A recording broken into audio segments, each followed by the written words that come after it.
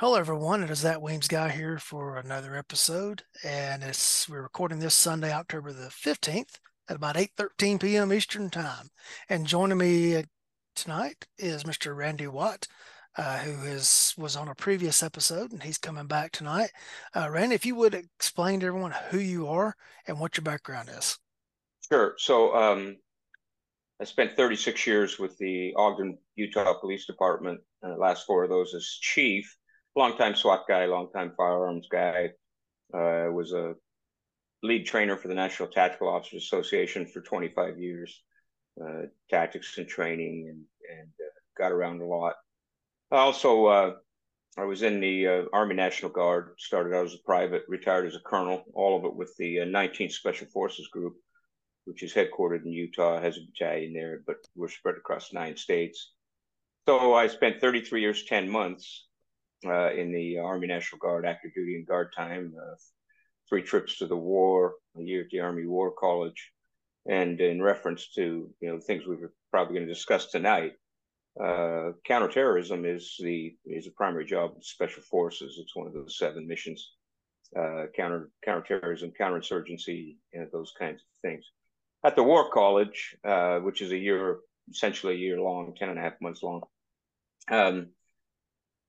One of the things you do is in order to get the master's in strategic studies, you have to do a strategic research project. And so my strategic research project that I chose was at that time I'd just come back from Iraq. I had done Afghanistan 0102 and Iraq 6 and 7, and I went to the War College, assigned to the War College in 2009. And but during the previous time, I'd been to the war, but I'd also been in command positions and key staff positions with the 19th Special Forces Group, and traveling and dealing with. We had units in 4 of the geographic combatant commands, exercising various missions to support or direct action missions related to countering terrorism. So I've been dealing with this, and so when I got to the War College and I picked a subject, it was can the U.S. actually defeat Al Qaeda? Can you do that? And so my research project was on that. It was very, very detailed. I had a great mentor for that project. The War College professor was a former Air Force Special Ops MH-53 Pavlo pilot with a great deal of experience, both combat experience and peacetime experience. And so over the course of 8.5 months, I wrote that strategic research project. It is published. It is out there. I sent you a copy, as you're aware. And periodically, I get calls from universities and different people saying, I'm using this. Are you sure it's okay? Yeah, it's okay. It's a published article. So anybody who wants it can find it. Can the U.S. defeat Al Qaeda? Colonel Watt. Now, what you can do is you can put any terrorist group name you want in there. You don't have to use Al Qaeda because it's that way. And we'll talk about what terrorism is, what it isn't, who the players are, those kinds of things. A little bit of history, because it was our mission. I actually began the very first book on terrorism I read. I was a brand new Special Forces soldier. It was 1984 or 5. Benjamin Netanyahu had written a book called How the West Can Win. And, Benjamin Netanyahu, his brother Jonathan, had been killed at Entebbe, the raid on Entebbe. He was the only casualty that the Israelis took. And he was the leader of that special infantry unit that conducted that operation that rescued all those Israelis from Uganda. And so he had dedicated the book to him. And then along the way, because of, here I am in the Guard and National Guard, Army National Guard. So my police career and my Guard career running side by side, and we're doing things over, I'm doing SWAT stuff. And as you remember, through the 80s and 90s, and particularly into the 90s, we began getting more and more terrorist events. And then in the late 90s, around in 2002, Salt Lake City, which is just 35 miles down the road from me, had the Winter Olympics. And so I was a SWAT lieutenant by then, and I was the co-chair of the tactical subcommittee. to write the tactical plan for dealing with any violence, including terrorism, during the Winter Olympics. Myself and an FBI agent, an incredible FBI agent by the name of John Yuta, who was the commander of the FBI's regional enhanced SWAT team out of Salt Lake City. And so the feds came in, gave us a lot of resources. So for about 3.5 years prior to the Olympics, we really delved into terrorism. We really delved into the TTPs, that are tactics, techniques, procedures utilized by the groups and various things, and how they do that. So we spent a lot of time and spent significant amounts of the Fed's money getting ready for the Olympics. My city had 2 venues. Of course, they call it the Salt Lake City Games. It was really the Utah Games because Salt Lake City had a few venues, but they were spread all across, literally across the northern half of the state. But along came 9/11, and I ended up within just a few weeks after 9/11. I was a Special Forces Company commander then, and my company was mobilized and sent to Afghanistan. December of 01 to December of 02, we were in Afghanistan, Uzbekistan, and Afghanistan. So this has been a subject that I have a great deal of background in. I've actually participated in. I've actually conducted operations against and been successful in removing some players from the field. And I've continued to track it, watch it. I retired from the Army National Guard in 2015. So I was in command positions with those kinds of missions and supporting those kinds of missions right up until then. Yeah, you're talking about the Olympics there.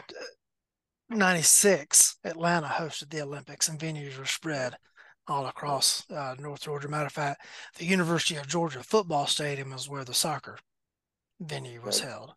And so there's still guys around here that worked those events back then. When I was in the academy, Richard Jewell dropped in just to visit one day. And everybody knows the story of Richard Jewell. And he was driving a gold letter edition Toyota 4Runner. And one guy kept making Richard Jewell bomb jokes and stuff, kind of behind the back and the scenes, and everything. Finally, somebody called him out on it. And Richard got to messing with him. He was like, "Go over there and touch my truck." And the guy's like, "Oh, no, I dare you. Go over there and touch my truck." And so we're all watching. The guy walks over and he kind of just gingerly reaches out and touches the truck and jerks his hand back. And Richard Jewell says, "I bet that's the only truck you ever touched that Tom Brokaw paid for." That was a good one. Well, what's interesting is the NTOA conference, National Tactical Association conference, the year before those Olympics was in Georgia, solely because that position that was taken in order to help train that. That was the first. I taught the bus assaults for that conference, and that was Larry Glick, who was then the executive director of the NTOA, had called me personally and said, "Look, I've heard about you. I know your background. Would you come teach for the NTOA, teach bus assaults for us?" And I said, "Sure, I'm happy to do that." And I taught for them, moved more into the leadership, tactical team leadership and strategic leadership over the years. But it was 25 years of working for the NTOA. I wrote the On Leadership column in their magazine for 8 years, 32 issues, because they do it quarterly. And 2 or 3 of those were about terrorism, as we had, because I would be gone to the war and then I would come back and we would go on about that. So I read the post that you made on Facebook last night, and I tried to fight that battle several days ago, and I finally just deleted them because I got tired of reading the nonsensical comments that were coming back in my direction. Sure. This picture that shows guys parachuting down, and of course there's the why would anybody need AR-15? And what the implication is that's the terrorist parachuting into Israel. Well, when I first started seeing that pop up in my Facebook news feed, I got on my Google box and started trying to research it. And the picture is supposedly of a Egyptian parachute team parachuting into a stadium before a sporting event. Yeah, that's what they're saying. Yeah. And that particular picture, but you said that there's just some evidence of some paragliders. Paragliders, Good. correct? Now, my understanding, I know nothing about parachuting and paragliding. Paraglider is actually man-powered takeoff and landing. They don't have to jump out of an airplane for that, right? Yeah, yeah. It's a motorized. The paraglider is a motorized unit. Okay. So it's a speed wing, what's called a speed Mhm. wing, but you're sitting in essentially a frame chair with a Right. propeller behind you, and that's what drives it. And so you start out with the line strung out and the kite Right. behind you spread out on the ground, and then as you pick up speed, that wing comes up above you. That speed wing comes up above, and then it picks you up Right. and you fly it. It's very slow, but it has been used by the Iranian Republican Guard uh, Corps for years in the Middle East. It has been one of their signature activities. So when that picture came out in the post I made, people were, in my opinion, making too much fun of this. It was directed at, and I wasn't really trying to portray it as the real thing because I didn't know. What I was trying to say was, look, Israelis reported parachutes. Israelis, in fact, very in the early beginning, some of the witnesses had said that they thought that these parachutists were part of the festival. And if you remember how this thing started, Mhm. there was a large festival, and Hamas hit that festival with all these people in the streets, particularly Israelis in the streets, but there were also Palestinians in the street, and Hamas was not very selective about Right. who they were killing. They were just making this statement. And so my point was, look, you guys look at this and you see something fun or funny, and you're using it as this vehicle to say, why you should have 30 round magazines and stuff like that. But there's a lot of nonsense following that picture, and so I decided to say what I see in that, and if that were real, this would be what I see. And then some people start saying, well, it's not true. It's an Egyptian parachute team. Well, yes, it may be, and it likely is. It likely is an innocent thing, but I don't know too many parachute teams that put that many parachutes in the air. You Right. get five, six, or seven guys, and I've been on a Right. parachute team, and so I was a Halo guy as an SF guy, and so I understand what it takes to do that. And then when it started coming out, well, it looks like those were paragliders, and the Israelis have recovered some of the paragliders, a number of them during the initial attack, and so yeah, there were parachutes, I guess you could call them. They're actually a speed wing, like I said, attached to a motorized chair, but a motorized rail, sand rail. Um, my, and so that's when I went in and did an update because the same things are true. First, in order to be able to be capable of flying paragliders or dropping parachutes, there's a tremendous amount of training and support, logistics, all kinds of different things, armament, all the stuff to do that, and to train and rehearse those kinds of infiltrations into a specific target, to take off and land those vehicles and do the various things. Um, that there are a lot of moving parts to that, and so obviously, in my opinion, and we can talk about the why of it, Mhm. there was a very large intelligence failure.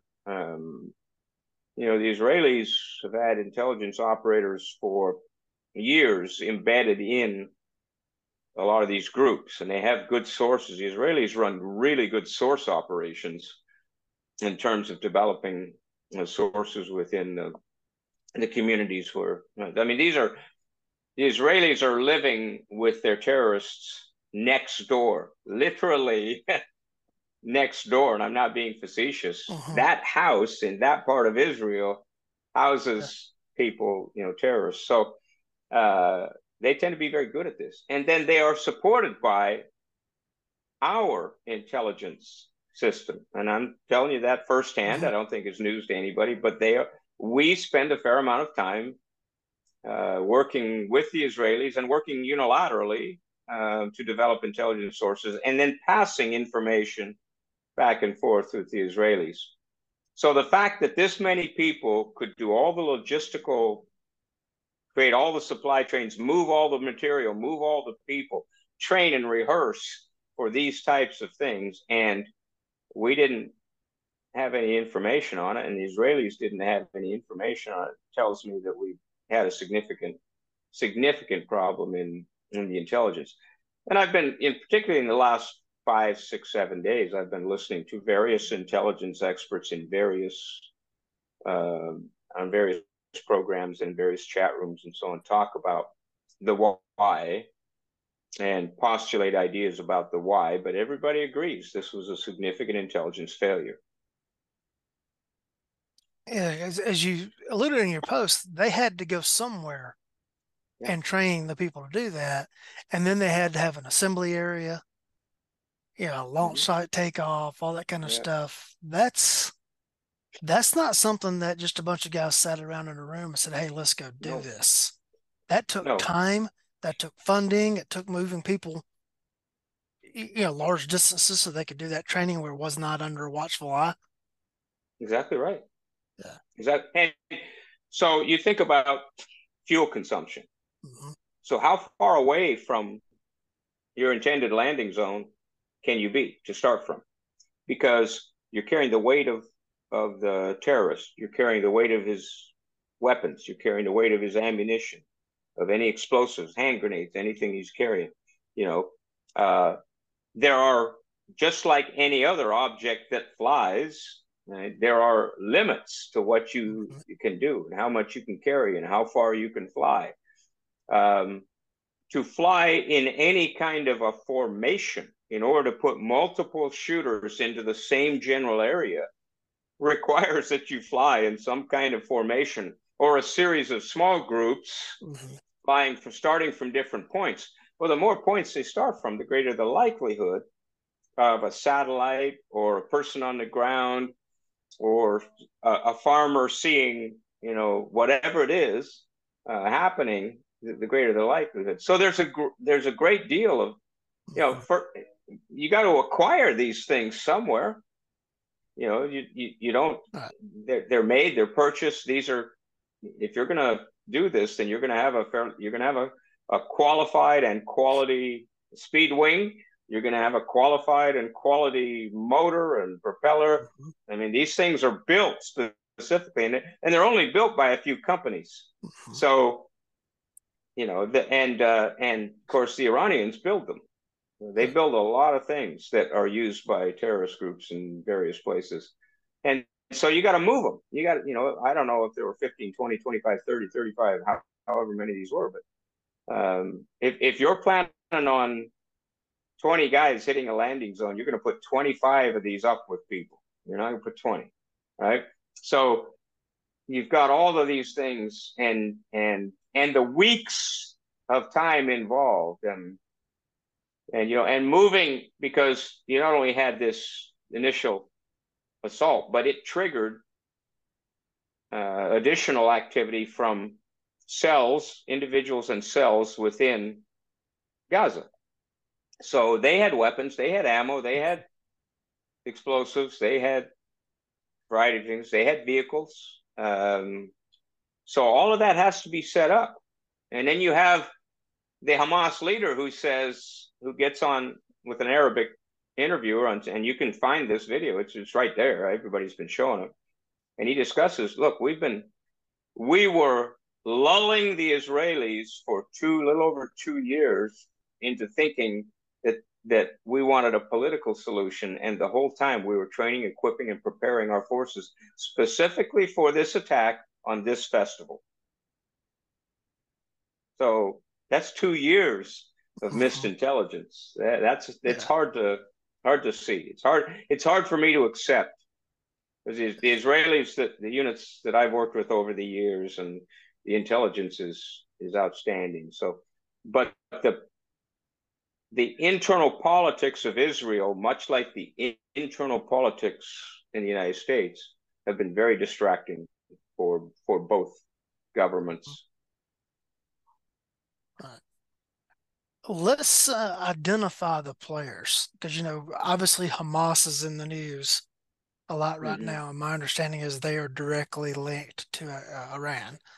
But, in the last couple of days, Hezbollah has popped up, Mm-hmm. and they're over in Lebanon, if I'm not mistaken. They are. They're based out of Lebanon. Yep. All right, so if you would kind of give the audience a rundown of who's Sure. Hamas, who's Hezbollah, I guess Sure. who was ISIS, who are the big national players backing them, and what are the Yeah. linkages, what So, are the yeah. rivalries? Well, you're going back historically. You're going back into the '60s. Mhm. You're going back even before that. You're going '50s. This thing starts happening in the '50s. But one thing I want to make perfectly clear right up front: terrorism is not a specific group or ideology. Um, Terrorism is a tactic. That's all it is. It's the use of violence or the threat of violence to change the behavior or existing government of a group of people. Gangbangers commit acts of terrorism, right? Cartels commit acts of terrorism. It's using violence or the threat of violence to change the behaviors of people or government. And that's it. So what you've got these different ideological groups that are willing to utilize violence in order to achieve their objective. When you think of the Middle East, when you say terrorist, since the early 70s, everybody thinks in terms of Islamic extremists. And some people forget about the Irish Republican Army. Some people forget about Sendero Luminoso. Some people forget about Red Brigades, which is a Marxist terrorist. Some people forget about these various groups. But just think in terms of terrorism being a tactic applied by people attempting to make some violent change in within their region and so on. So you go back to the beginnings of terrorism. You go back 1972 with the Olympics, um, and the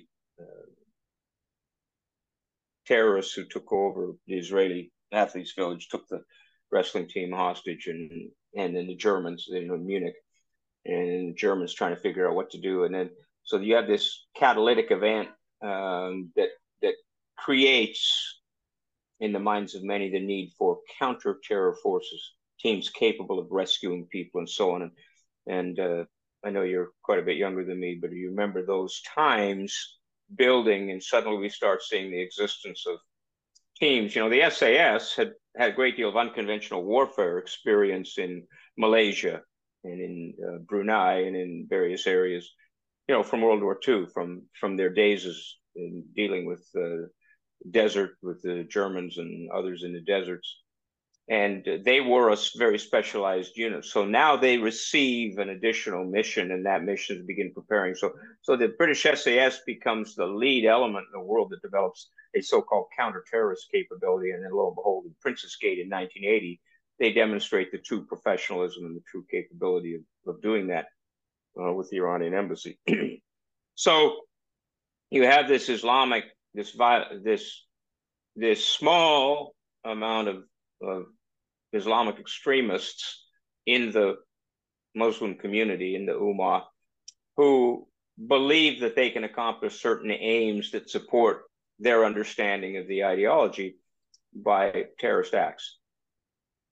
As part of this, you have this several thousand-year-old animosity by them directed towards the Jews.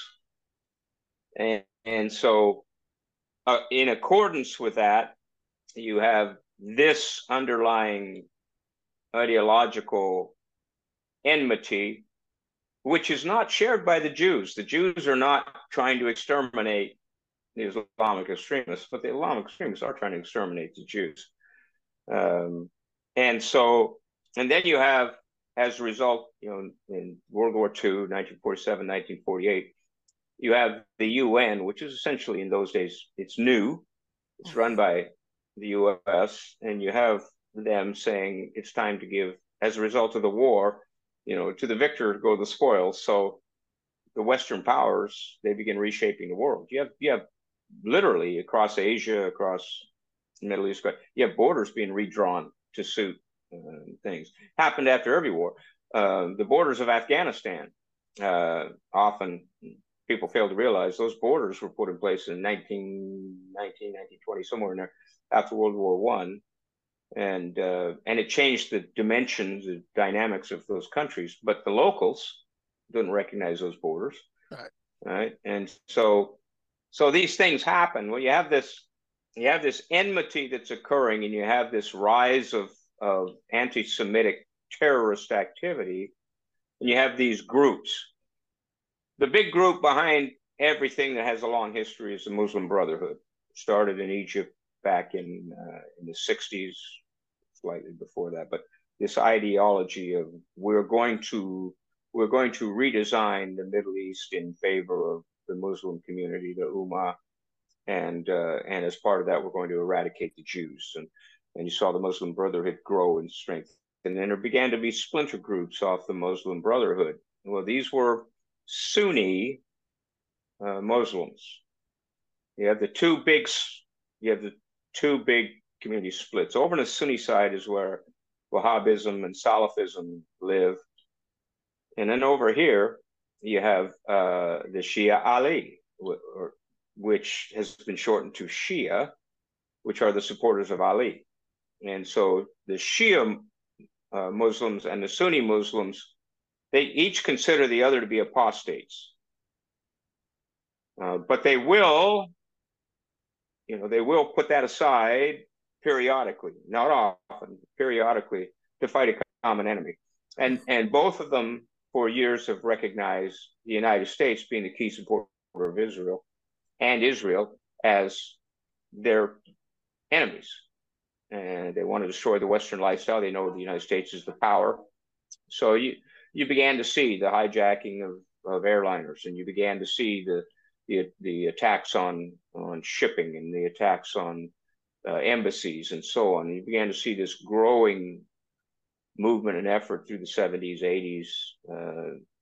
Then in the 80s, it kind of calmed down, and then in the 90s, it began to build again. And you remember we had the attack on 3 of our embassies, Dar es Salaam, Tanzania, different places in 93 through 97 that identified this new group, Al Qaeda. Al Qaeda came out of the Soviet Afghanistan war. Al Qaeda means the base, and that's what it truly was. Bin Laden, who was wealthy son of one of 100-something kids of the sheikh, but he's wealthy, and so his father had been the key in construction for across the Middle East, and made millions and millions of dollars building ports for ships, and trains, and various things needed, and big in construction. So Bin Laden himself was sent to school to be an engineer. He did not finish. He was sent to Egypt to go to school. But what he did do while he was there, he fell into the Wahhabist mindset, and so then he went to the Sudan, and he began putting together terrorist attacks. And the Sudan caught wind of this, and he had done a few things. Some of the supporters had done a few things, small things in the Middle East area, Northeast Africa area. So the Sudan said, "Look, this guy's trouble." So they forced him out of the country. They ejected him. They said, "You deported him." So we went to Yemen for a while, and began continuing stuff. Well, then the Soviets invade 1978. The Soviets invade Afghanistan, and this is, if there's one thing that particularly Sunni Muslims hate more than the Christian, it's godless heathens, meaning the Russians. Mm-hmm. And so Pakistan opens its doors to supporting the Mujahideen in fighting the Soviets. So Bin Laden, he's providing money, and he provides this training camp called the Base. And it's funded by the United States. We gave money to Bin Laden. We helped build the capacity. We had special forces and CIA guys in Pakistan, and clandestine ops across the border to support them in the fight against the Soviets. And it was part of how Ronald Reagan broke the Soviets. It's how he, this whole process. So eventually, after about 10 years, the Soviets withdraw and they go home. They go back across the river into the former Soviet states for a while, and then the Soviet Union collapses. But in the meantime, all of this money, all of this training, all of this stuff, these groups start spreading out. And bin Laden now turns his attention to the Great Satan. And out of that comes 9/11 and this stuff. And then as we begin, which is the byproduct of it, as we begin doing counterterrorism operations in Afghanistan, and we start identifying Yemen as being a hotbed where people are training, and we start sending special units into these places, it begins spinning up the ire of and it gives the perfect opportunity for other groups, small groups, to begin to expand. When Al-Qaeda gets hit so hard, it's broken up badly in Afghanistan, other elements come up, takes place. But then the big one was when we go into Iraq. When we go into Iraq in 2003, as Iraq was part of the hotbed of terrorism, there were people being trained there. There was this constant Kurd versus Iraqi issue, and we'd been clandestinely supporting the Kurds for quite a few years to keep them from being annihilated. And so you had these regional players. You had Turkey, you had Syria, you had different things happening, and in Iraq, the pipeline feeding terrorists into the fight. So from this split comes AQI, Al Qaeda in Iraq, right? And it's taken over by a guy who had been a key player in Iraq and had sworn fealty, allegiance to bin Laden and Zawahiri. But he begins, he is such a zealot, at a level of zealotry in Wahhabism that he's getting these fighters from Syria, from Turkey, from Uzbekistan, from Tajikistan, from Kazakhstan, and they're coming through this pipeline through Turkey and into Syria, and from Syria into where they're needed in Iraq. So you have this pipe, and these people have no allegiance to Iraq, so they do not mind at all when the village sheikhs and start objecting to housing them and feeding them because they're taking their daughters and wives as their own. If Muslims are, Iraqi Muslims are objecting to them, they kill them. They make public spectacles out of them. Iraq has always had and kind of softly dealt with a gay population. AQI says we're not softly dealing with anything, and they begin tossing them off roofs, and it becomes a sport to kill gay Iraqis. And so you have this uptick in violence in AQI. In fact, what you have is Zawahiri, number 2 guy in Al Qaeda, sends a message, and we got a copy of the message. Our intel to the leader of AQI, and said, "Look, you got to stop this. You got to stop killing Muslim brothers. You got to stop this. You're turning part of the Muslim world against us." And he didn't stop. But what happens is you have the awakening. You have the tribal awakening happen, in which these tribal leaders now start saying, "Look, the Americans are a better support to us. The Americans aren't raping and killing our daughters and stealing our wives and taking our daughters captive and killing our male sons. The Americans aren't doing that." And so you had, in the Sunni Triangle, you had the home of AQI. So we begin this very concerted effort with their help, and we wipe out AQI. In the meantime, you have Syria become destabilized. You have Turkey, with Syria. You have Russia. Russia wants this pipeline that comes down and goes through Syria and goes over to the Mediterranean. They've been working on this deal for a while, so they're supporting Assad. They're supporting Syria, and the U.S. is saying, no, this is not going to happen because they're destabilizing the region, and you have this this carry-on Syria piece. In the meantime, and sorry to take so long getting there, you got Iran sitting over here. And Iran, when we enter Iraq and we begin, keep in mind that the people particularly in the bottom of Iraq, what the Iraqis called the swamp people, were Shia Muslims. And they were considered second-class citizens in Iraq, and they were targets of a number of vendettas and so on and so forth. So Iran for years has been trying to shore up the Shias down here, very poverty-stricken and so on. And so Iran hates the U.S. with an absolute passion, right? And so here's their opportunity. So you began to see cross-border attacks. You began to see paragliders from the Iranian guards, what they call the Quds Force, which is the Iranian Republican Guard Corps.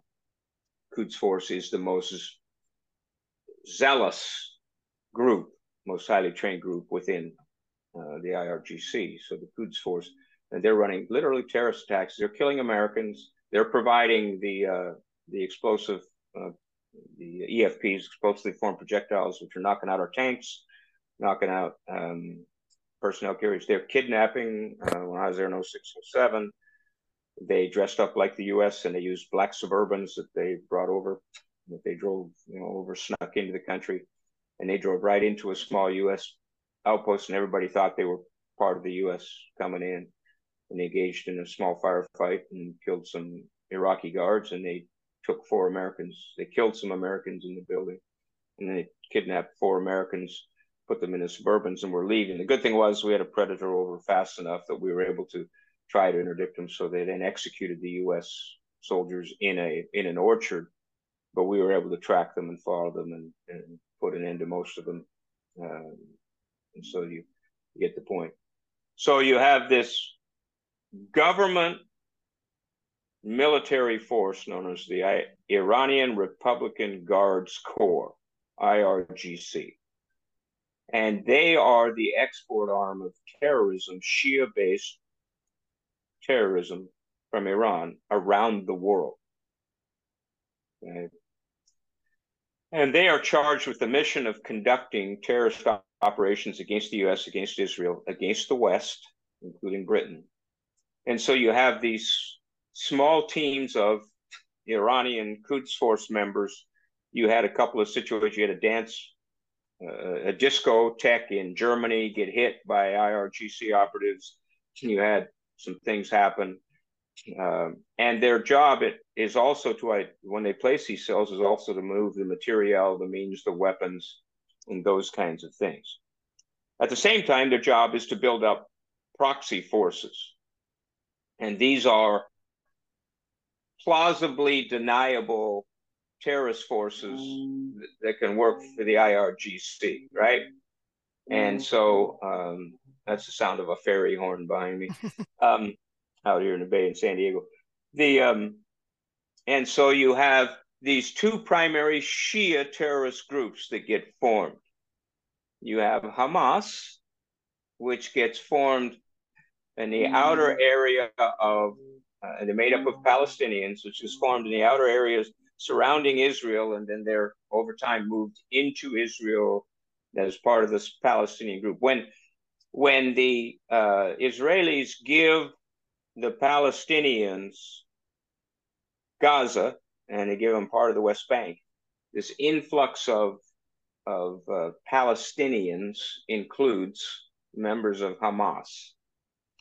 And then over time in Gaza, Hamas becomes, and you'll remember all the various negotiations. You remember the PLO, Yasser Arafat, PLO.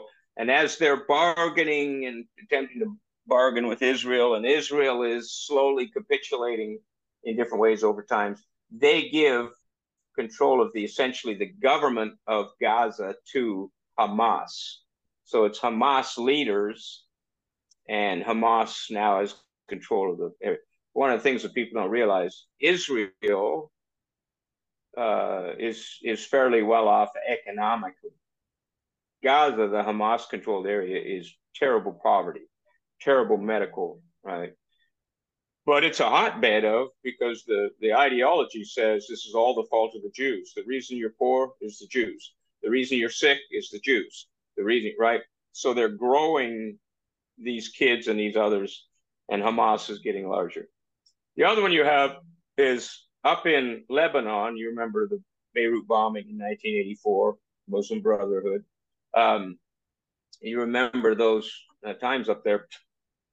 So it became a hotbed of terrorist activity, small groups and factions, and they began to grow them. And the one that became dominant with an infusion of personnel from Iran and support from Iran was Hezbollah.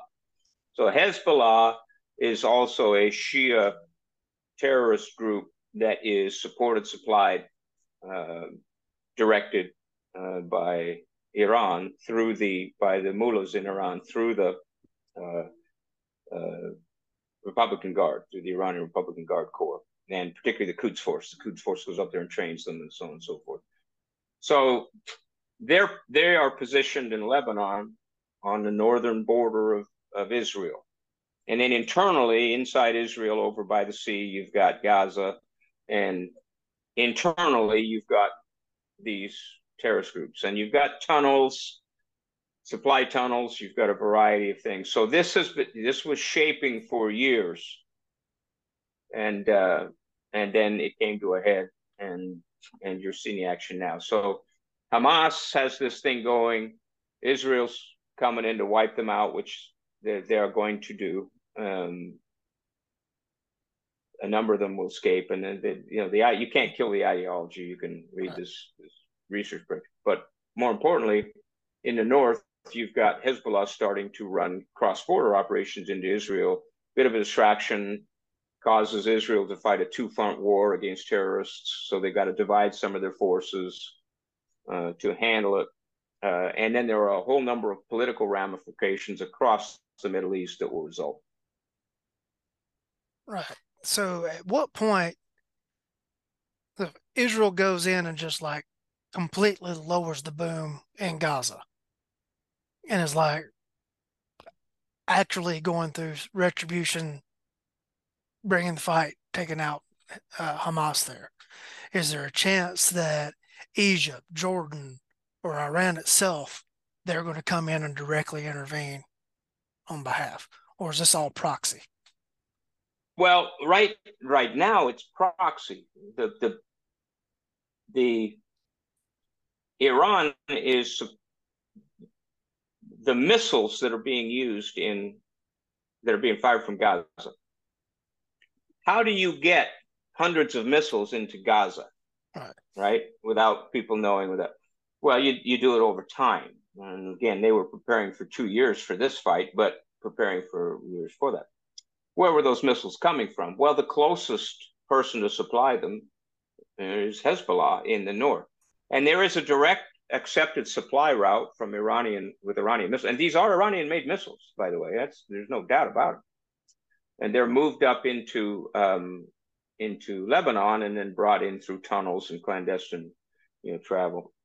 The Katyusha rocket family has everything from the BM-12, which is about 3 foot tall, which is the most common one you see used in the multiple launch rocket system, the MLRS, those battery of tubes that fire. It's an area weapon. It's not a precision weapon. To the larger rockets, the 12-foot long and 17-foot long versions, which are large rockets. Now, Israel has the Iron Dome protection system, which we helped them build, but it doesn't get everything, unfortunately. Some things get through. But you think of the logistics of moving and positioning these and getting them in and doing that. So the biggest risk for Israel is to see an expansion. If you remember the 7 Days War, you had everybody in that region, Egypt, Jordan, Syria, Lebanon, and other people through Lebanon, attacking Israel. Well, Israel beat them all. And Israel pushed their border out in order to build a buffer. And this is where that claim of land is, and don't get me wrong, I'm not talking about the Palestinian claim in land, because that does not exist. That historically has never existed. And these people, young people and everybody else who say, give the Palestinians back their land, they didn't have any land. Palestine was a geographic region. It was not a people. It was not a specific group. There were tribes of various people, including Jews, who lived there. The Jews have been on that ground longer than anyone since the time of Abraham. So, but they did take some land out of their neighbors as a result of the war, and over time they've allowed some of that back, and so on. And you get that concept.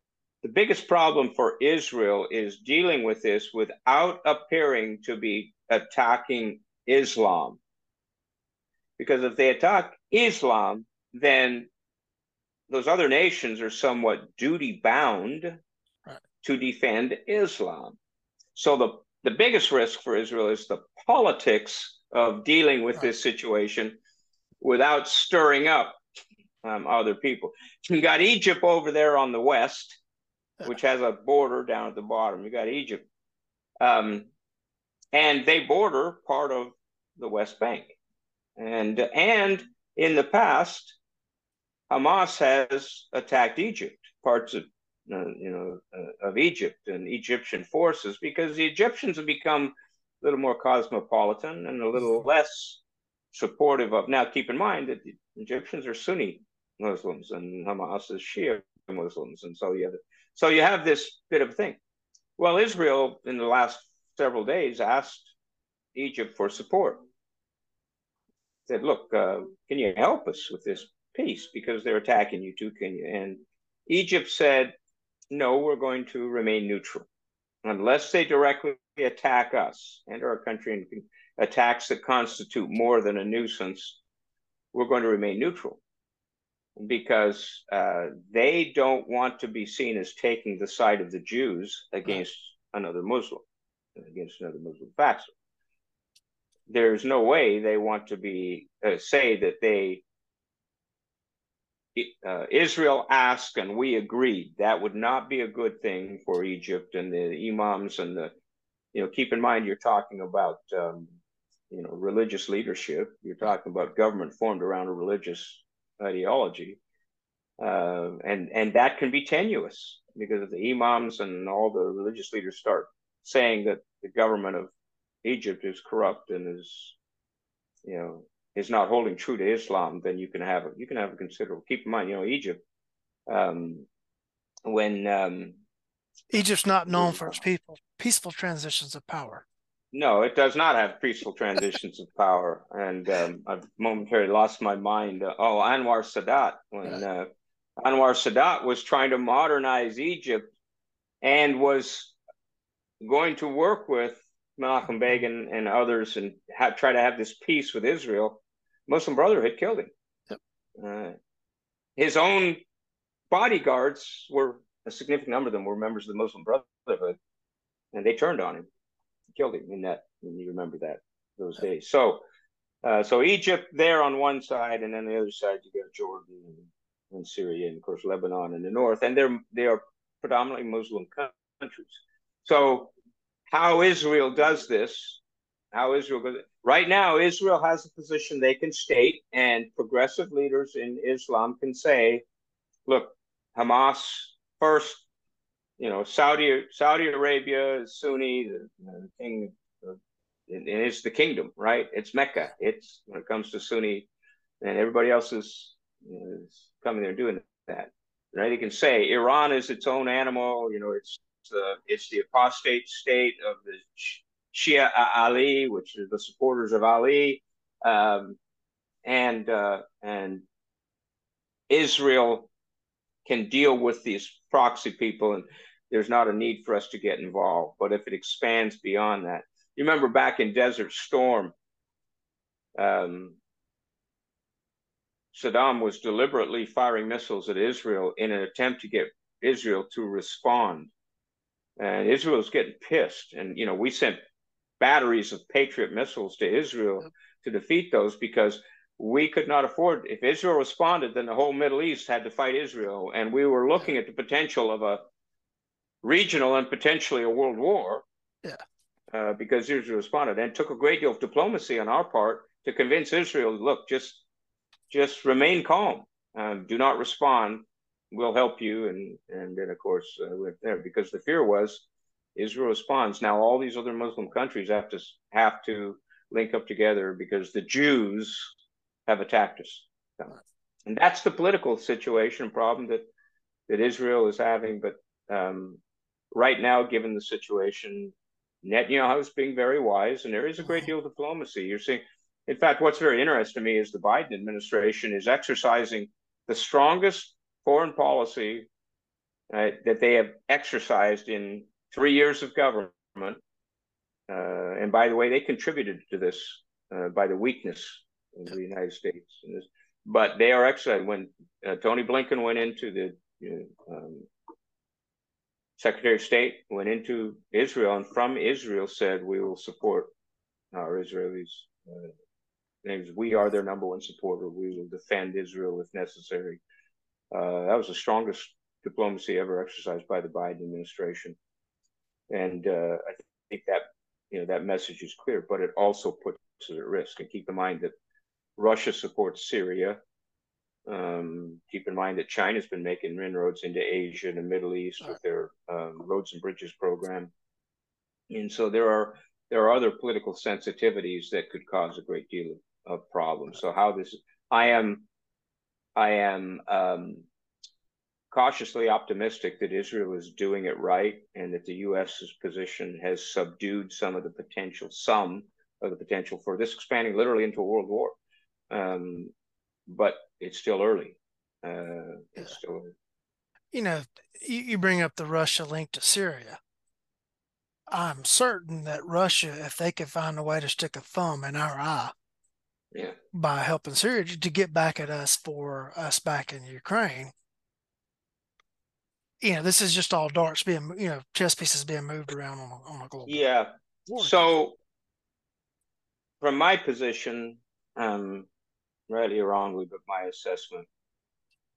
So when the Biden administration took over, they killed the sanctions, essentially killed the sanctions that Trump had put against the Russians. Mm-hmm. And so the Russians are selling a lot more oil than people realize. The Russians are getting a lot more hard currency into the country than they realize. Russia, and this is going to be hard for a number of people to accept, but Russia is winning the war in Ukraine. The Ukrainian, I mean, the media is painting a much more favorable picture of the Ukrainians and the war situation than really exists. I mean, I've got SF guys in Poland and in Kyiv that used to work for me. They're still, part of one of my units, former units as a commander of the 19th Group. One of our battalions has a headquarters over there right now in Poland, managing training and material exchange and so on and so forth. And the reality on the ground is it's not going anywhere near as well as media would have you believe. Ukraine is a country of 27 or 30 million, right? So half of them are males. Russia's how many 100 million? Just those numbers alone will give you some idea of the magnitude of the effort Ukraine has to make. The Ukrainian offensive that was underway has failed. It has not produced the results that it was supposed to result, even with all the money that we've given them and all the material we've given them. It would take us, if we were to start manufacturing tomorrow, it would take us 7 years, according to the experts, if we focused on nothing but replacing the artillery rounds, mortar rounds, rocket rounds, aircraft bombs. It would take us 7 years to get back to the stocks we had before this started. We've given that much ammo, things to there. One of the problems we have, and this hasn't been answered yet, and I don't know that it will ever be answered, that we will know for a fact, but there are reports. Hamas was using, quite a few numbers of Hamas were using M4s. They were not using AKs. Um, and M4s, that's our baby. The ammo, that's our baby. Well, we now have a very, very good report that the Taliban was selling our M4s and ammunition to Russia, who was providing them to to other groups to try to destabilize us. We've also got reports that the Taliban was directly delivering M4s and ammunition to the Iranians to give to Hamas, which is a bit of a problem because the Afghans are Sunni Muslims, and Afghanistan and Iran have a very tenuous peace, if you will, between them. But the enemy of my enemy is my friend. And so you have these other, well, if it turns out that some of those M4s, and the Israelis are recovering them, they're killing these people. It turns out some of those M4s are M4s we left behind in Afghanistan or worse, which is one of the reports. M4s we sold or provided to Ukraine, and Ukraine has sold them to someone else for currency or corruption, because Ukraine is extremely corrupt. People don't get that. Look, Zelensky is a hugely corrupt individual, and his administration is hugely corrupt, but he's our friend. He's our corrupt friend right now, and Putin is not our corrupt friend. He's just corrupt. So the geopolitical aspects of this whole thing are risky. Yeah, I was going to ask about the Afghanistan material, the stuff we left behind there, making it in. One of the local radio jocks was raising that issue the other day, and that was one of the questions I had to ask you about, and you got there. Yeah, we could go on for hours on the debacle of us leaving Afghanistan. Let's just put it this way: we left far more material than the Taliban can ever use, so it makes good sense to them to sell it. They are economically broke. The Taliban is having a terrible time establishing a government and doing the things that governments do, particularly in building the economy. They don't have money. So anybody who believes that the Taliban isn't selling whatever they can sell to whoever they can sell around the world is a very misguided individual, because Afghanistan is broken. Yeah, and this whole thing, if it's accurate that it's going to take us 7 years to recover our stockpiles, if this breaks out, we got a problem. We got material problems. And then how are we going to support Taiwan if China decides to go in? Yeah, really interesting proposition there, because one thing I think that the other nations are sensing is that the 2024 election is going to produce some interesting results. So then you have the inauguration in January of 2025, and then it's going to take 6 months to put together a functioning administration of any kind. And so there's this window of time that some of them may think, okay, if we're going to exploit this and make gains, then now is the time. China's having some tremendous internal problems. China's not feeding its people very well. Economically, you listen to some of the true economists who study in the Foreign Service, who study things, China is having a very hard time economically. They're exporting far more of their funds than they're growing. And so there are risks to all of this. And when the United States is perceived to be as weak as it is, and believe me, we are far weaker than we were under previous administrations, Democrat or Republican. We are significantly weaker foreign policy wise, let alone material, let alone troops, let alone capability. It's far weaker than we've been. Probably back to prior to World War II. I mean, you remember World War II when we had military units training with broomsticks as rifles because we didn't have the equipment available. We had such a small standing army, and we need to spin one up. But what we did have then in those years is we had a tremendous manufacturing capability. We don't have that manufacturing capability in the United States anymore. We have over 30 years exported our manufacturing in a lot of cases to the people we're very, very much concerned about now. Right. So trying to build up our own manufacturing strength, let's face it, Taiwan, their biggest industry, which is part of why China wants it, their biggest industry is the making of computer chips that are necessary for the running of computers and computerized machinery.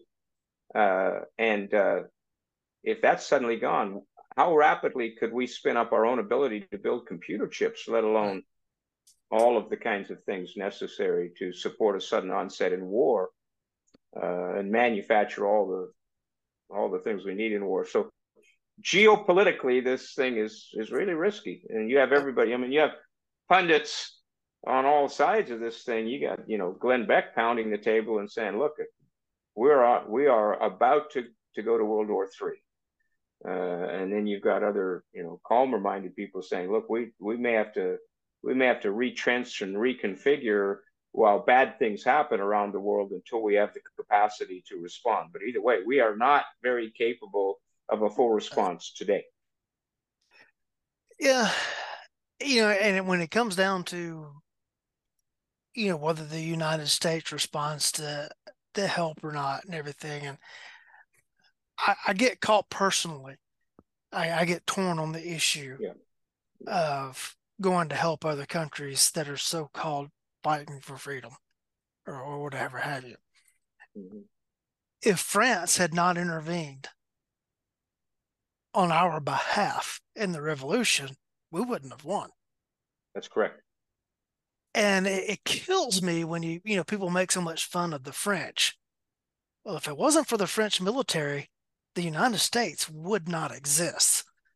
And in particular, the French capacity to build the weapons of war, Right. and the willingness to run the blockades, to run their ships through, whether to bring them around the south or to bring them, but the willingness to do that. Mm-hmm. And of course, who do you thank for that? Benjamin Franklin, because he's the one sitting over there on the ground, negotiating for years with the French and finally winning them over. Yeah.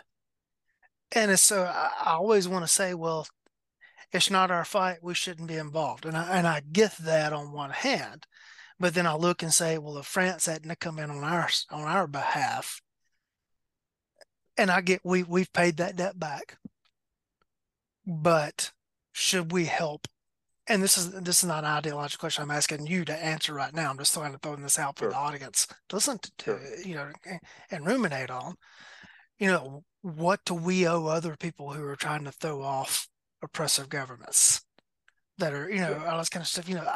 I kind of feel a personal obligation at some point in that, based on our own history. But I get the fact that if our roof's leaking, then we need to be worried about our own leaky roof before we start trying to go fix somebody else's. And I don't know what the right answer is. So the schoolhouse answer, when you start talking diplomacy, you start talking projecting force, when you start talking about all these factors, the projection of force, the formula of projection force is called DIME, D-I-M-E, and it's based on this formula that is that we are acting on behalf of our national interests. And then what you're trying to do is you're trying to define what those national interests are. So DIME is diplomatic, informational, military, and economic. That those four factors, those are the four primary factors by which we measure our capacity and our capability and our need to project force. Everybody calls the M, the big M, that it's in capital letters, military. And the reason is this: when diplomacy fails, Okay, when diplomacy fails and you are unable to persuade or influence this opposing idea that is negatively affecting what we believe are our national interests, then the military becomes the tool. The purpose, and this gets lost on people, particularly on the left, the purpose of the United States military is to break things and kill people. Yep. And by It's doing politics by so, other means is all it is. yeah, and that's what von Clausewitz said. I mean, right? So um, the purpose of the military is to break the will of the opposing country, nation state, whatever, and that's a key. Think nation state, all right, so that it becomes pointless for them to continue their effort, which is the threat to our national interest. Think back to the Barbary pilots who were seizing American ships and oppressing, right? What does Thomas Jefferson is president of the United States. What does he do? He says, I'm not putting up with this. He creates a Navy. The purpose of the Navy, and they go over and what do? They bombard Tripoli from the sea, from the halls of Montezuma to the shores of Tripoli, right? So they bombard Tripoli and they launch a fighting force from the ships, and they cause capitulation by the leader of the force, and they free a bunch of Americans, and there is calm for a while. No more terrorist impressing of seizing of U.S. and other country ships, and so on and so forth, and impressing sailors into slavery. So national interest. So oil, big national interest. If you're allowing foreign countries to have economic control that has negatively impacted the United States, which is, is a sore spot because we have far more.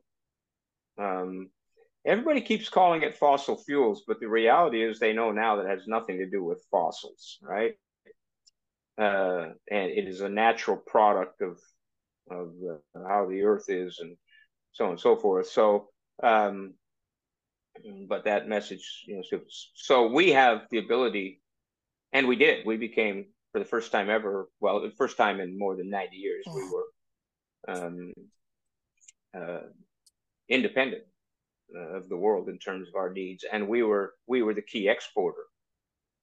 And then in comes the Biden administration, and they kill that, and and then we have what we have. So it's defining those national interests that becomes the problem. Defining, clearly what the national interest is supposedly the foundation for projection of force. The hard time we're having these days is clearly defining national interest. Is protecting Israel our national interest? Yes. And the reason is Israel is the only democracy in the Middle East. Only democracy, true democracy, that holds elections, fair elections. And if we are a democratic nation and we believe in the power and the necessity of democracy, which is written right into our documents all the way back to the founding fathers, then yes. Number two, do we have an economic interest in the growth and the continued success of Israel? Yes, we do. So clearly, protecting Israel, defending Israel meets all of the various factors and criteria. Does, fighting ISIS in Syria, did that meet our national interest? Yes, the growth of ISIS and their savagery and what they were doing, the destabilization of the region, yeah, we cannot afford and we don't want to destabilize the Middle East. We don't want the Saudis suddenly turning off the spigot because we're reliant now on a number of countries. We're the largest buyer. I don't know if people know this, but we're the largest buyer of Venezuelan oil right now in the world. How did that happen? We're buying oil from, from a Marxist country that, so you got all these factors. So national interest becomes it. Can we do that? So, when we're looking at, is there a national interest in stopping China from invading and taking control of Taiwan? Yeah, there's very clear national interest in that. now the question becomes, are we capable of defeating them? Well, if we had to fight just the Chinese right now, yes, we are. But give the Chinese 2 or 3 or 4 more years, because they're spending a huge majority of their GDP on building their military, particularly their seagoing military capacity and capability. As they understand, China understands. Well, they've been pushing forward into a wide variety of areas of the Seychelles and the other in the areas around the China Pacific Rim, of the various grounds, various atolls, various islands, and taking control of them and expanding their territorial limits against. I mean, the Philippines right now is having to deal with Japan is afraid of them. We gave Japan 4 years ago, up until 4 years ago, 4 or 5 years ago now, maybe 5 years ago. Up until then, Japan, by the treaty following World War II, was not allowed to have an offensive military capability. Due to China, we changed that. Japan negotiated with us, and we changed that. Japan now has an offensive, including is building a special forces capability within their Japanese infantry, and they were not allowed to have infantry. They were only allowed to have domestic military to protect the island of Japan. Now we've given them permission to have an exportable military in order to protect their interests in the region. Before we leave the Middle East and come to the last topic I want to get to, I do want to point out to the audience. Yeah, you scroll through your Facebook feed right now and you see all these people with their "I stand with Israel," and then you turn on the news and you see all of this, the counter protests and everything that's going on, kind of thing. Folks, you don't have to quote stand with Israel, end quote, to be completely infuriated by what Hamas has purportedly done in Israel. Right.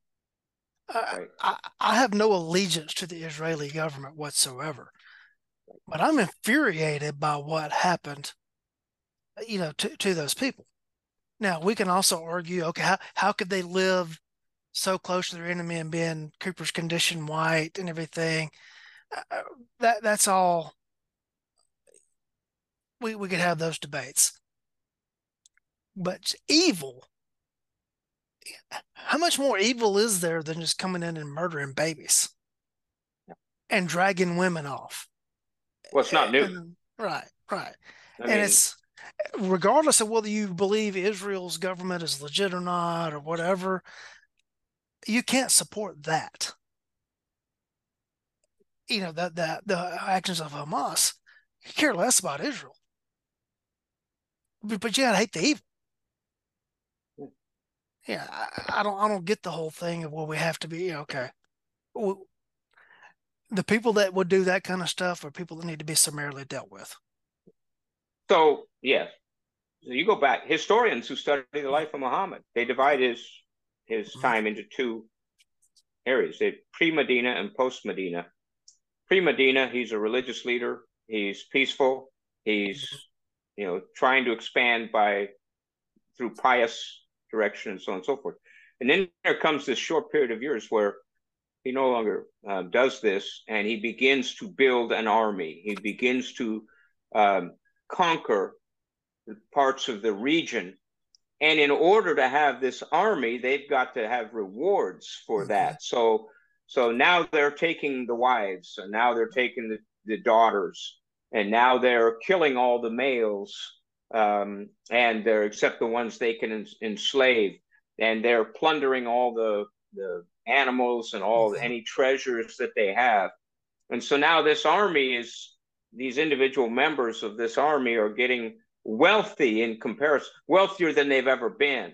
And they're, all of the aspects of having multiple wives and concubines available to you and having riches and so on and so forth. So more and more people start joining Muhammad's army. And of course, Medina being at that time, it was a crossroads. It was commercial crossroads, the Silk routes and different things that as they would export goods well, it's the center of control of the region, and Muhammad marches on it, and the tribes that run Medina get together. They say, look, he's going to wipe us out. So he marches triumphantly into the city, and they capitulate, and there's more booty for all of his army, and so on and so forth. Well, the success of this becomes the norm.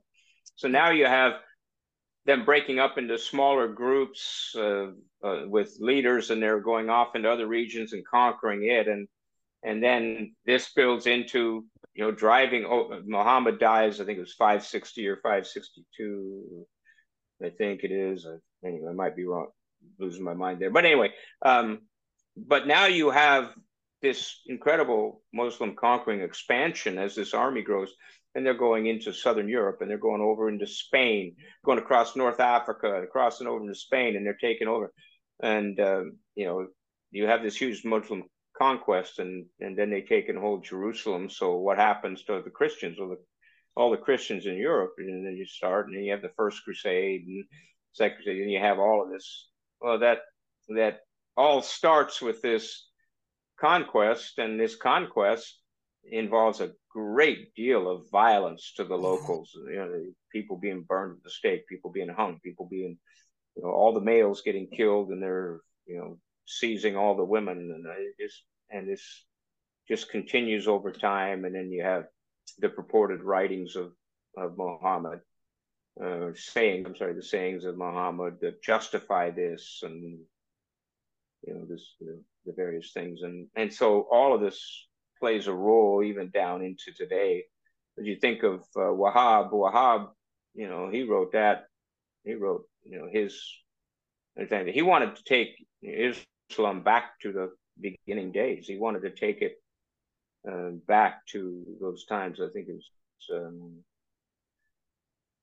to the beginning days of Muslim and the followers of the Prophet, which by the time Wahhab came along, it was there'd been quite a shift in Muslim values, and so this extreme concept of going back and living the times and the days of the prophets, the prophet, I should say.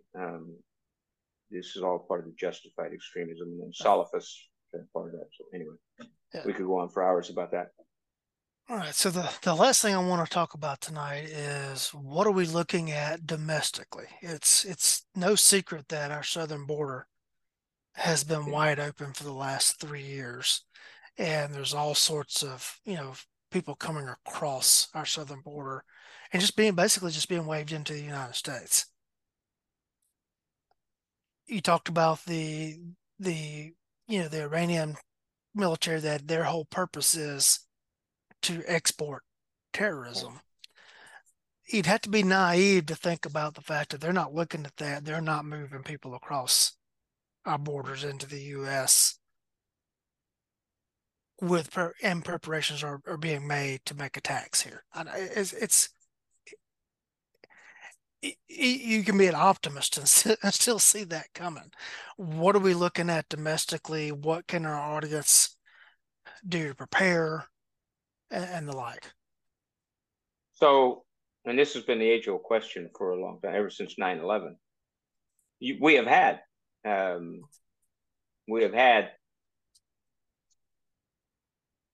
terror tactics applied based on some type of allegiance to an Islamic organization.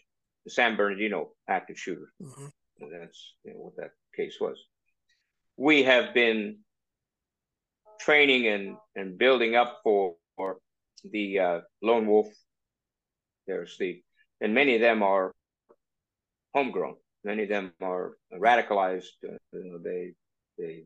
And this group of terrorism, Islamic, not all are, but this side is. So when I say Islam, I'm not casting aspersions. I'm just saying that you have this group of people who align themselves with that extremist ideology, and when they see the signal they think they're seeing, then they act, and they become lone wolf, active shooters. They become a variety of things.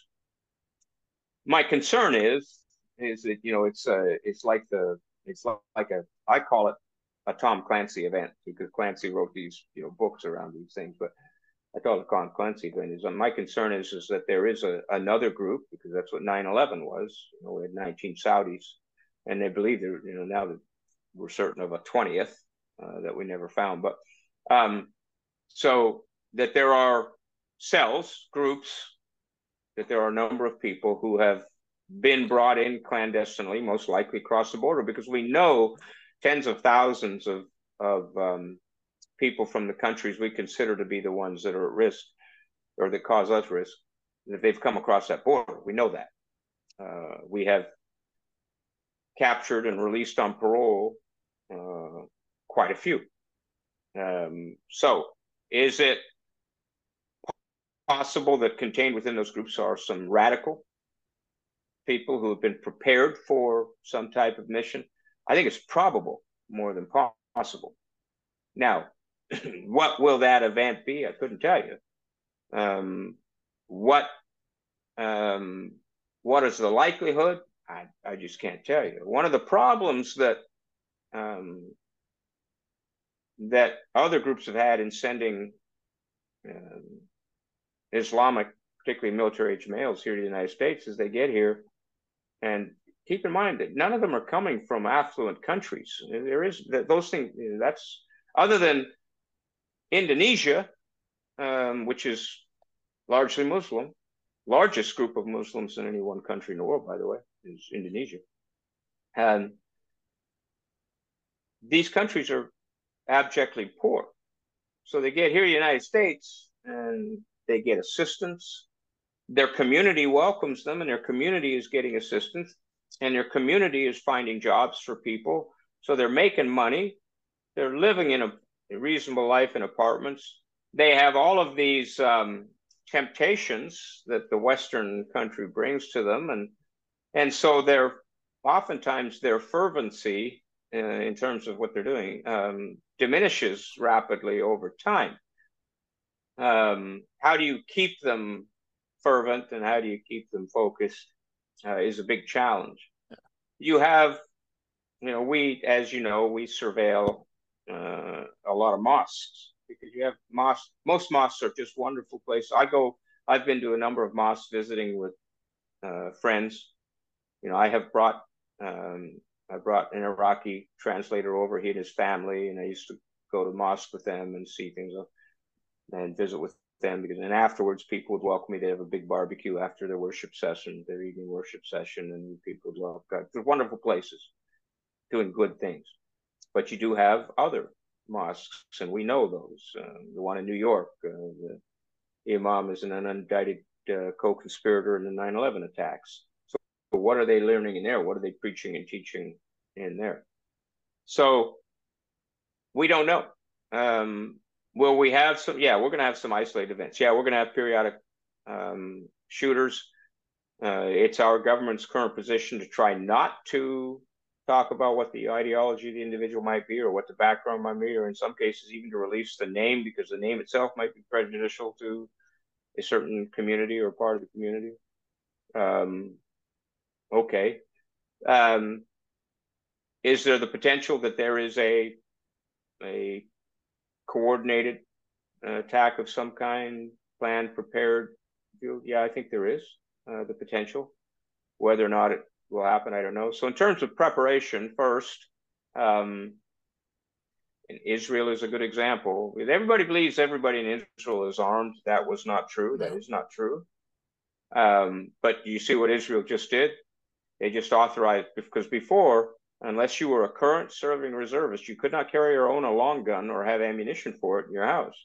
They just delivered 10,000 something M4s and ammunition made it available to the citizens and training. Israel is proof of the importance of the Second Amendment in the United States. Law enforcement has been training for this mission for a long time. Active shooter skills are perfect for dealing with these things when they erupt and they break out. We should keep continuing to train that. We should be less and less concerned with gun control and more concerned with providing opportunities for good training to people. We should, I think, as a nation, be thinking about how to further the business of qualified private individuals helping people to train and be armed. There are numerous stories coming out of Israel where people grabbed their long gun or their pistol, moved out, grabbed 2 or 3 neighbors, and were able to repel an attack on their street or on their houses. There is some value in that. We should be prepared as a nation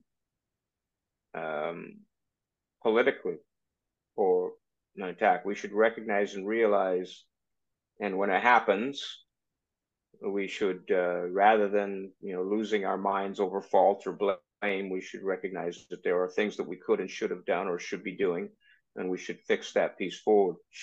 My concern is that our government system is really fractured, and we are divided and polarized. And man, I mean, it just seems so divisive and just so antagonistic. I just don't know what it would take to get us back together. But I don't know if you remember. I'm sure you do. But 9/12 was an incredible day of patriotism, and the weeks that followed were incredible days of patriotism. And I do believe that the true American spirit is larger and greater, and the true American patriots are a larger group in our population that a lot of people want us to think. And I do think that we could deal with and recover from any event. Speaking of 9/12, one of the things I've talked to the young guys about now, that went through these last few years of all the defund stuff and the constant, all the riots of 2020 and everything like that. And they're like looking around, do I really want to keep doing this job? Like this kind of stuff's like, guys, this stuff goes in cycles. I said, and you guys weren't around when 9/11 happened and everything that transpired after that. It was like, I think for a year and a half, for 2 years after that, like you go to shut down a road or something around in a special event or whatever, and somebody come up and be griping about the intersection being closed. Well, sir, since 9/11, they like, oh, I'm sorry. I didn't mean, I'm sorry. And like, they just accept the answer and just walk off. Yeah. And everything. And it's, I don't want to see a bad event happen that triggers going back to that. But we definitely don't want a black swan event. Right. We definitely do not want a black swan event. It throws us into complete chaos. Yeah. But I don't think they're capable of that. I think they're capable of having some attacks coordinated on the same day. In several cities, you have some event, but I think local police would quickly deal with those things. The one thing that we do worry about on a regular basis, but we have very, very good. Well, I believe we have very good potential for dealing with is, the radiological event, the dirty bomb type of a thing. Which has been a big fear for a long time and should be, but I think we're prepared to a great degree for that because it was so emphasized for such a period of time, and it's still a worry or a concern, but you just don't hear much about it. So I think I would not be fearful or paranoid, but what I would do is just be prepared, and being prepared means a variety of things to a variety of people. We've got the best police forces in the world. We've got the best trained cops in the world. Everybody comes to us to learn. We've got pretty good equipment. I mean, I go back to the days of patrol cars with a pump shotgun with 4 rounds in a tube, and that's all you had. No wooden furniture. We have patrol rifles. We have designated marksman's rifles in some cities. We have trained officers on how to do it and how to make those decisions. We have good, capable police officers who are our first line domestic response, and we have we're in a good place, but terrorism, the tactic of using violence and fear of violence to change behaviors and the government, is our era. This is it for us. So we just need to stay more vigilant and We need to be watching, seeing what goes on around us, and then making judgments and making calls when they're necessary to alert somebody to strange circumstances. And I think we're good. I'm not saying it won't happen. I think it is likely to happen in some way, whether it's another San Bernardino shooting or a series of San Bernardino style shootings, Boston bombings, those kinds of things. But those are tragic, and we lost lives and hurt people's lives, but we contained them rapidly, and we didn't let them destroy our way of life. Anything else you want to offer in closing? No, I think that's it. All right. How can people find you at anything you got coming up? Yeah. Randy at srwsplops.com is my email. I'm happy to answer anybody who sends me anything. And SRW Incorporated, www.srwinc.us is how they can find me. And I'm happy to provide any information or expertise to anything that might be usable by anyone.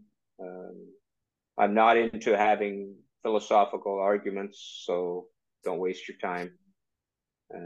You're as entitled to your opinion as I am to mine.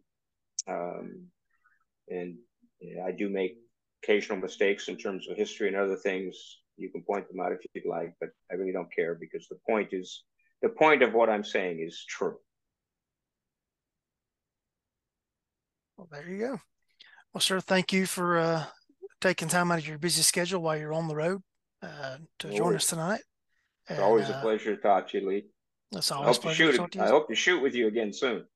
Same here. Same here. All right, buddy. Be safe. I know you're on the road right now for an event, so thank you for taking the time to spend the time with us tonight. And to the audience, know that your most important asset is your time. Thank you for choosing to spend it with us.